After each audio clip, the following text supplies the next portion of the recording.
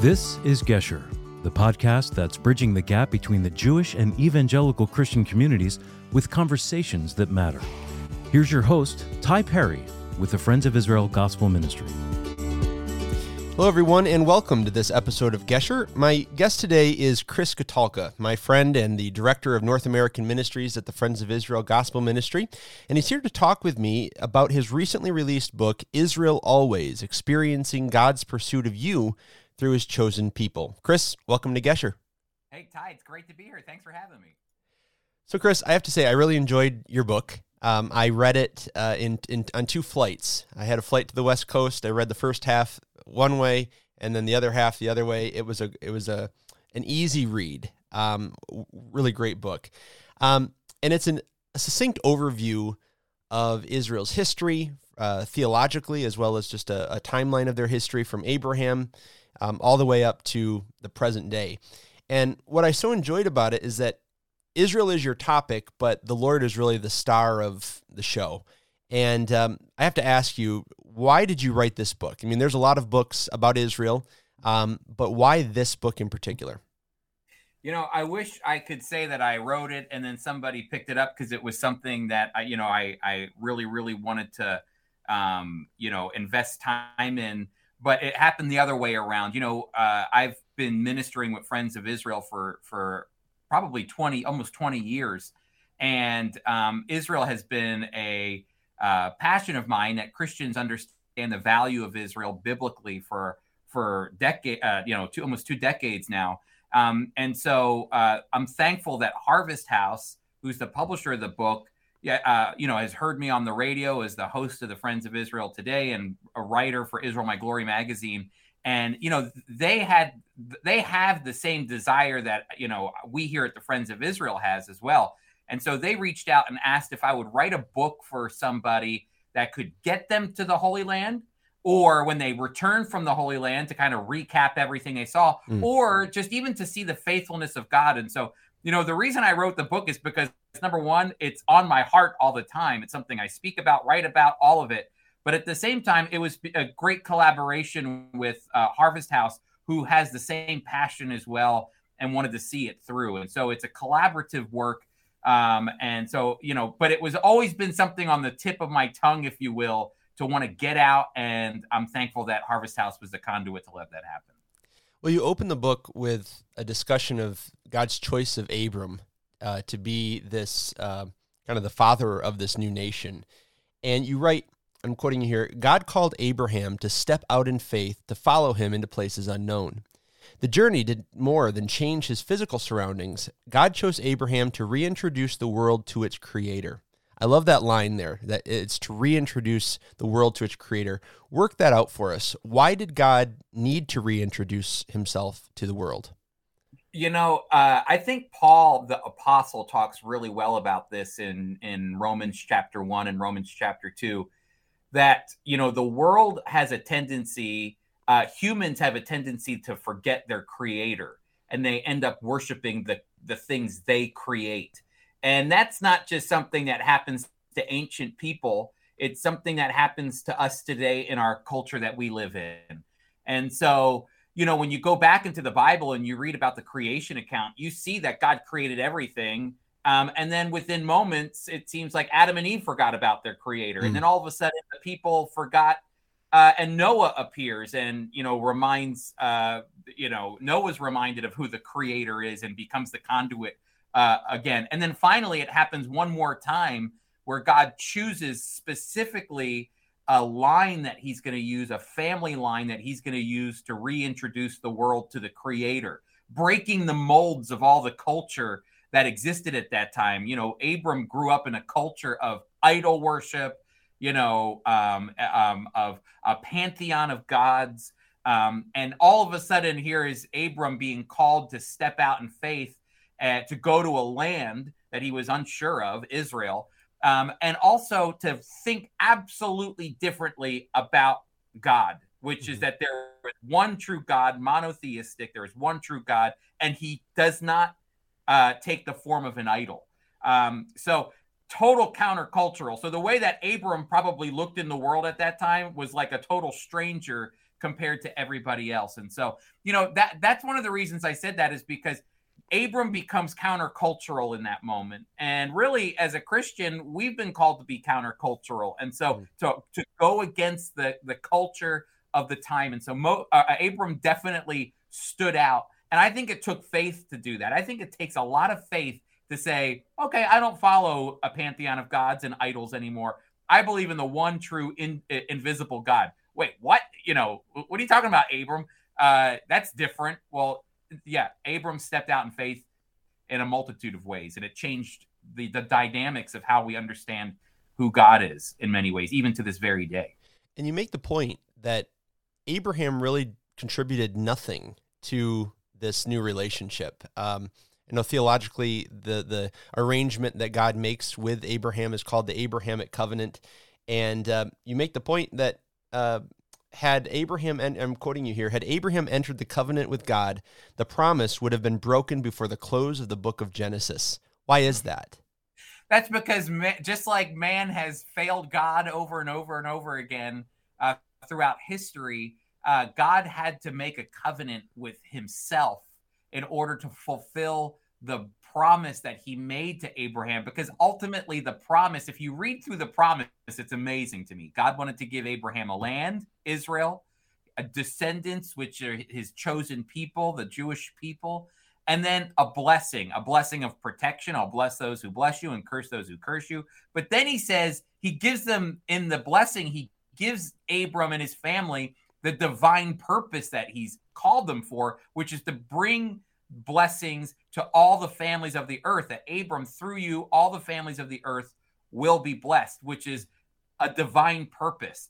And God needs that divine purpose to happen, because it's going to be through the lineage of Abraham, that you're going to have the coming of Jesus, the Messiah.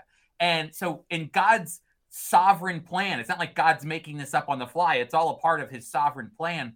In his sovereign plan, if it were up to Abraham to fulfill that promise, even if it made it through him and then got to his son Isaac would have broken it. And maybe then Jacob, we definitely know Jacob would have broken it. And we know, then they had the whole history of Israel, they would have broken it over and over and over again.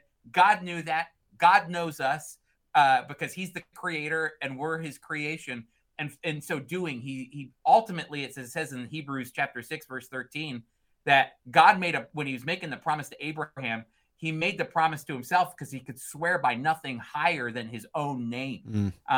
So it was incredibly vital that God made the promise to himself. He ultimately curses himself, Ty, because he says, if I don't fulfill this promise to Abraham, then I'm a liar and I'm not God then. Right. And so anyway, that is, I think, it's at the crux of the entire book, because everything that you're going to read after that is predicated on the fact that God called Abraham and gave him a divine promise that can't be broken.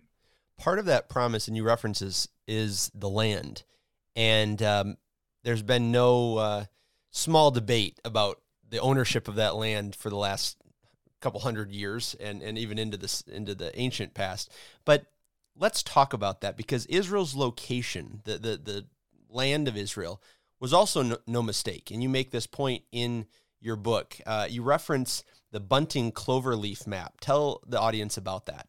Yeah, there's this 15th century map that was made by a cartographer with the last name Bunting. And it's a very famous map of the world at that time, and more of a bigger picture of how the world felt, or what was kind of the centerpieces of the world. And you had the three major continents at that time, especially if you're German, so you're in Europe. So one of the clover leaves is the European continent.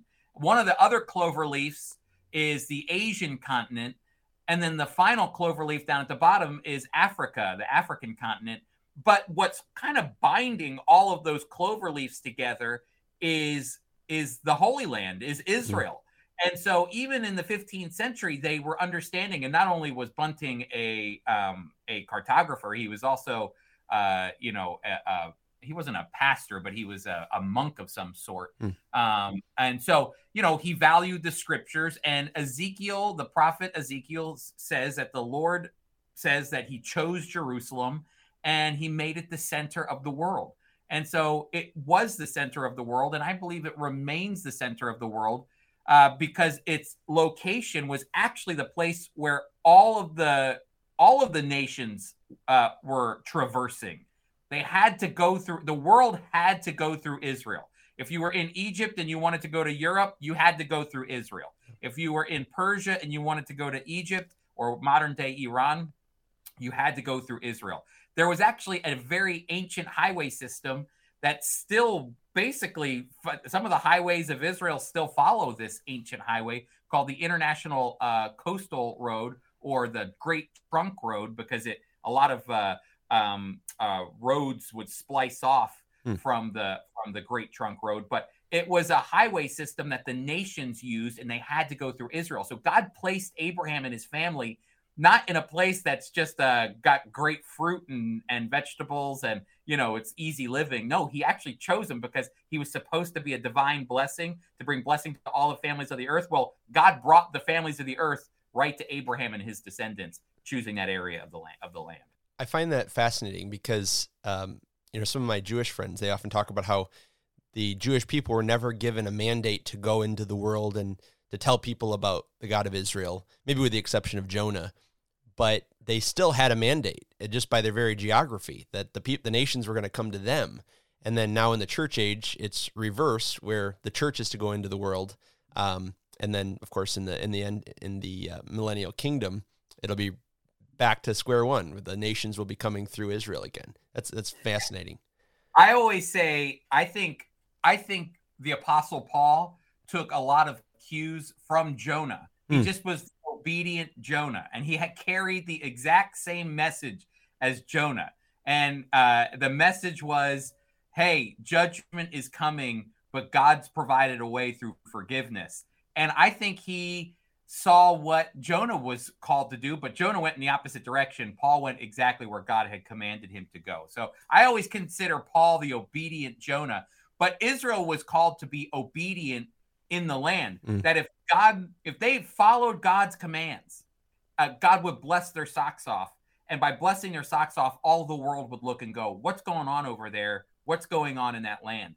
And so they would come through and learn about the God of Abraham, Isaac, and Jacob. But the problem was, and you know this, Ty, and you don't have to be a Bible scholar to know this, they didn't trust God. They didn't follow his commands. And for that reason, they faced more of God's judgment than they did God's blessing throughout the Old Testament. Well, let's talk about that, because when you look at Israel's history, there are some bright spots, but from the time of Moses on, the history of the Jewish people, I always say it's one played in the minor key. It's a pretty sad history. So why is that? If this is supposed to be this nation that's a kingdom of priests and a holy nation, why have the Gentiles subjected them, and why is their history so sad?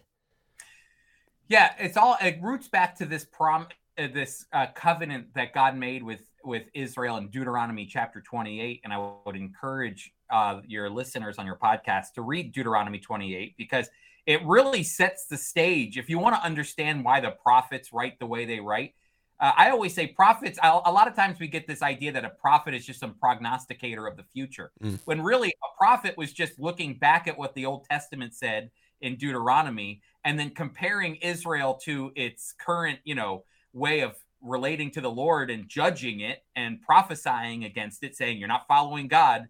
So since you're not following God, let's go back to Deuteronomy chapter 28 and see what God says is going to happen. And then there's a series of judgments that come as a result of their disobedience. So when a prophet spoke about the future, it wasn't just these visions all the time of these future prophetic events that take place. Oftentimes, a prophet's only repeating what God had already set in place in Deuteronomy 28. And so that's why it's really important to understand that passage. But I'll also say this, I don't think it's out of God's sovereignty that Israel acted in disobedience. In Deuteronomy 9:5, God says to Israel, I didn't choose you because of your righteousness. It's not like you're this great group of people that deserve all this fantastic stuff. You disobey me over and over and over again. And we're only we're only 5 books into this thing. Okay. There's 61 more to go. And so we're only 5 books in. I didn't choose you because of your righteousness or your greatness or how big you are or powerful. I chose you actually, I think, more because of your weakness and because of your humility and because you are small in number, because it's going to be through your brokenness, Israel, that my glory is going to shine. And that's how God uses, I don't think, just Israel. I think that's how he uses us. You know, we're always attracted to the strong, the mighty, all these things, but really God's going to use the weak in order to bring the message of salvation. It's in weakness that God uses us the most. And so I think there's a lot. I always say Israel's story is my story too, you know? So you can track along with Israel, and I can find those same areas in my life of idol worship, of going the wrong direction, but then God calling me back and realigning my life with him. So I find a lot of parallels there between Israel and my own life. But anyway, it's just something interesting if you're able to study Deuteronomy 28. Yeah, a fascinating passage. In the same vein, you give a lot of dates, and it's not a dense historical book. I think you do a good job of giving an overview. But there's 3 dates that I think are pretty important that you discuss: 70 AD, 135 AD, and 1948. So talk to us about those. Why are those significant to our Jewish friends? Yeah, Ty, you're married with kids, and so you know that there's certain dates you have to remember, your anniversary and your wife's birthday. There are certain dates you have to remember when it comes to why things are the way they are today when it comes to Israel and the Jewish people. 70 AD was a dramatic moment in Israel's history because that's when the temple was destroyed. And Rome ultimately leveled Jerusalem, and Rome leveled the temple, which was a sign of God's judgment on Israel. This isn't the first time this happened. It actually had happened before in 586 as a sign of judgment. And it was actually Jesus who predicted this judgment in Matthew chapter 24 and other passages as well. And so, 70 AD is a dramatic moment because now the hub of Judaism breaks down. There's no temple to worship at. It's like the engine of your car dropping out and you've got nothing left. That was the engine. That was the driver of Judaism. And so as a result of 70 AD, Judaism of today looks the way it looks because they had to reform Judaism in order to keep it going because we don't have a temple anymore. And right. You see that even in the Passover Seder. If Jewish families celebrate a Passover every year, they can't eat a lamb because they don't have a temple to sacrifice the lamb in. And so everything's been altered in the way we understand Judaism as a result of 70 AD. Jews were actually welcomed back not long after 70 AD into Jerusalem. But then again, another revolt popped up in 135 AD called the Bar Kokhba Revolt, the second Jewish revolt. And that was enough for Emperor Hadrian to say, I'm done with these Jewish people, kick them out, completely banish them. And we're going to actually rename Israel or Judah at that time, Judea. We're going to rename it Palestinia, is connected to Israel's enemies, the Philistines. And we're going to get rid of the name of Jerusalem too, and we're going to name it Ariel Capitolina. And we're going to put a big altar and temple to Jupiter right where the temple once stood. And so Hadrian in 135 AD kicked all the Jewish people out completely. And then as a result, completely made Jerusalem a Gentile land, tried to make it as Gentile and Roman as possible. And so as a result, Jewish people scattered all around the world. And they became a part of the diaspora community. But in 1948, something amazing happened. Israel was able to declare itself a nation again. Jewish people were moving back to the land. There's a whole history to that, but they were moving back to the land. And so the Jews that were once in diaspora completely are now back in the land of Israel. And it's only been within recent times, within the past few years, that Israel has become the number one place for Jewish people to live globally. Yeah. It has the largest population of Jewish people in Israel. And the Jewish communities around the world are kind of shrinking, especially in Europe. Eastern Europe, they're shrinking, and Israel's getting bigger. Really, America is the only other country with a very significant Jewish population. But that's only 75 years, if you think about it. Right. 75 years, the migration of the Jewish people left Europe and moved to Israel for the most part, or the United States. Well, modern Israeli history is, to me at least, almost as exciting and monumental as the biblical and ancient history. And you detail their history very well. For the Jewish people, we understand how significant the rebirth of the Jewish state is. I mean, from 70 AD to 1948, that's a lot of time and a lot of persecution that happens in the diaspora.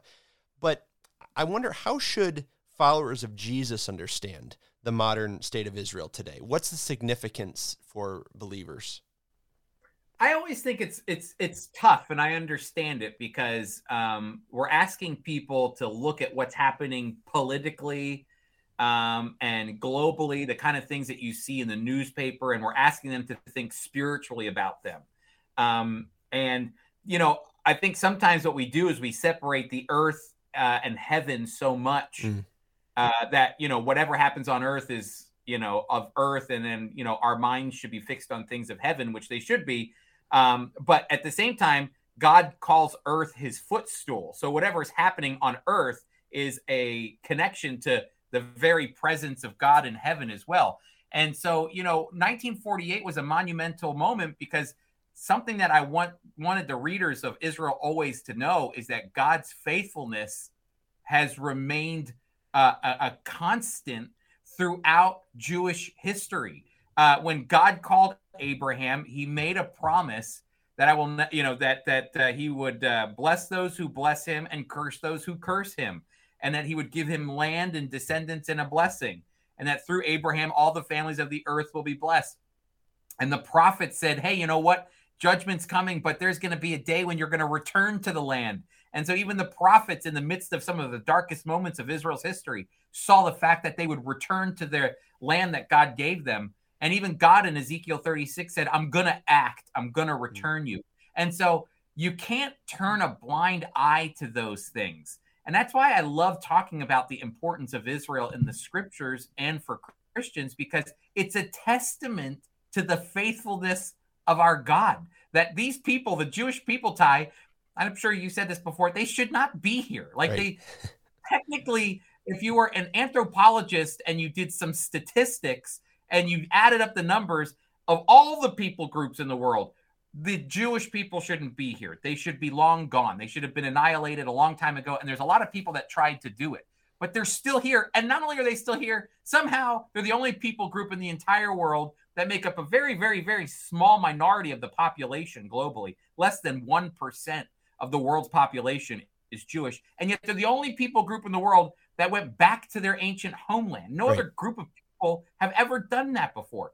And so 1948 is such an important thing for Christians to see. I don't know how it plays out, Ty. That's up to God. Mm-hmm. I mean, I know what happens in the end, according to the scriptures, but I can't tell you all the details about what happens, tomorrow or a few years from now. But what I can tell you is that God will continue to remain faithful to the Jewish people, because he made an unconditional promise to Abraham. And if he made an unconditional promise to Abraham, that same promise, guess what, is the promise-keeping God that we believe in. So when Jesus says, I will never leave you nor forsake you, that is a promise you can take to the bank, because every time you see a Jewish person, you can go, oh my goodness, there's a Jewish person. They're still here. A testament to God's faithfulness. Or, oh my goodness, tomorrow, Ty, I'm getting on a plane and I'm going to Israel. I'm going there with 100 people.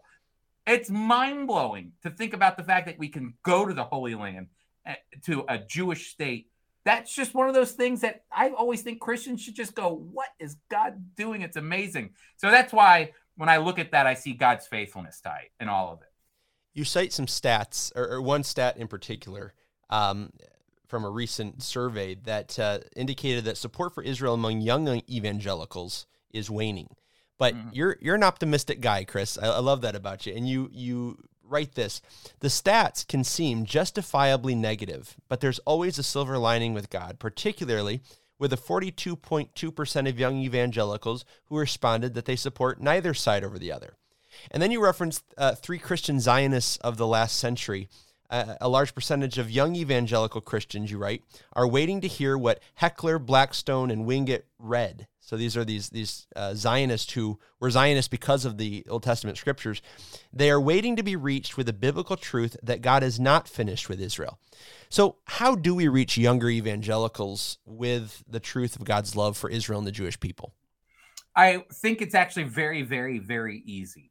I mean, if you are an evangelical, then you believe in the truth of the scriptures. The one thing that should bind evangelicals together is the fact that we believe in the inspiration of the scriptures, and you believe that they're inerrant and that God breathed the scriptures. Right. So the issue then is not the fact that we disagree on the source of truth. Okay, that's important. So we all agree that the source of truth is the scriptures. Well, now it's how do we understand the Old Testament and the New Testament, and who is God talking to? And I really think it is a basic element of just if people could hear the truth and see it and hear it and be taught that, hey, listen, we are a part of a plan that God has as Christians that roots into Christ, and then Christ back to Abraham and David, King David, and all the history of Israel that you've been grafted in. I don't know if there's many Christian young adults that hear the phrase, you've been grafted in. Well, right. Grafted into what? I think the 42%, that's a large majority of evangelical Christians, that means they don't know. That's it. There's a portion that say we support the Palestinians. There's a portions that say, yes, we believe God has a plan for Israel. Those are on the two edges. But almost half of the number of young evangelicals, I just think it comes down to a simple, hey, can I show you a passage in the Bible that you can't deny these passages? And then let me show you something. Look right over there. There's the state of Israel. Jewish people are still here. God has a plan. And Jesus is coming back again. That's right. And so when you are, I honestly think if you can just connect the dots from Abraham to Christ and then to the individual, I honestly think they go, I never thought about that. I've had old people tell me, forget about young people. Older people say, I've been going to church my whole life, Chris. I never heard that before. Isn't that amazing? Wow. Yeah. And so, I honestly think it's just comes down to how are we reaching young adults with this truth? I think it's as simple as that. And you're doing one of the real practical ways of getting people engaged with this truth. You're going to Israel, and we invite everybody to go to Israel and to experience the land. So I just want to ask you this, Chris. Throughout the book, you have suggestions of places to visit in Israel that are related to the topic that you're discussing in those chapters. I have to ask, what's your favorite place to visit in Israel, and why is it your favorite? Can I mention two? All right. So, Ty, you might hate me for the first one, but it's grown on me over the years. Okay. The first one is the Church of the Holy Sepulchre. Here's the reason why. I know a lot of evangelicals, they get to the Church of the Holy Sepulchre and it's like, there's this, it's like religion, and it's, the merging of, Catholicism and Eastern Orthodoxy and all this. But you know what I often think too is that location, which is the historical location, is the location of Jesus' death, burial, and resurrection. And I know what happens in there, but when I walk around, I'm amazed that God preserved that location. Yep. It could have been a bus stop. Right. You know what I mean? We if they didn't build that church there, and forget, there's a lot of stuff that happens there that we're not big fans of. But if they didn't build that church, it would be very awkward for Christians to go to the local bus stop to worship Jesus's death, burial, and resurrection. So I actually like going there because it's a time when sometimes I can even break away from the group for a second and just take in removing all the stones of the church and the people, and just think for a moment that this is the location in this area where Jesus would have been on the cross and his body laid down, prepared, put in the tomb, and then resurrected 3 days later. It's just one of those moments where you go, wow, that's just an amazing experience. Yeah. The other one, though, for me is definitely sitting down on the shores of the Sea of Galilee and just thinking that 70% of Jesus's ministry, where his fame became known, happened right here. And just sitting down and taking it in for a moment. It happens fast, and you have to, you're sitting there and you're thinking about it. But it's a special place to sit there and think that I'm looking at the exact same geography that my Savior saw as he was ministering to people and calling them to ministry. So that's always a humbling place as well. Sure is. Well, listeners, I've been talking with Chris Katulka, author of the recently released book, Israel Always, Experiencing God's Pursuit of You Through His Chosen People. I highly recommend this book. I plan on giving it out to as many believers as I can, and you can get a copy by visiting foi.org and clicking on the resource tab there. Chris, thank you for writing this book, and thanks for joining me here on Gesher today. Ty, you're the man. Thank you.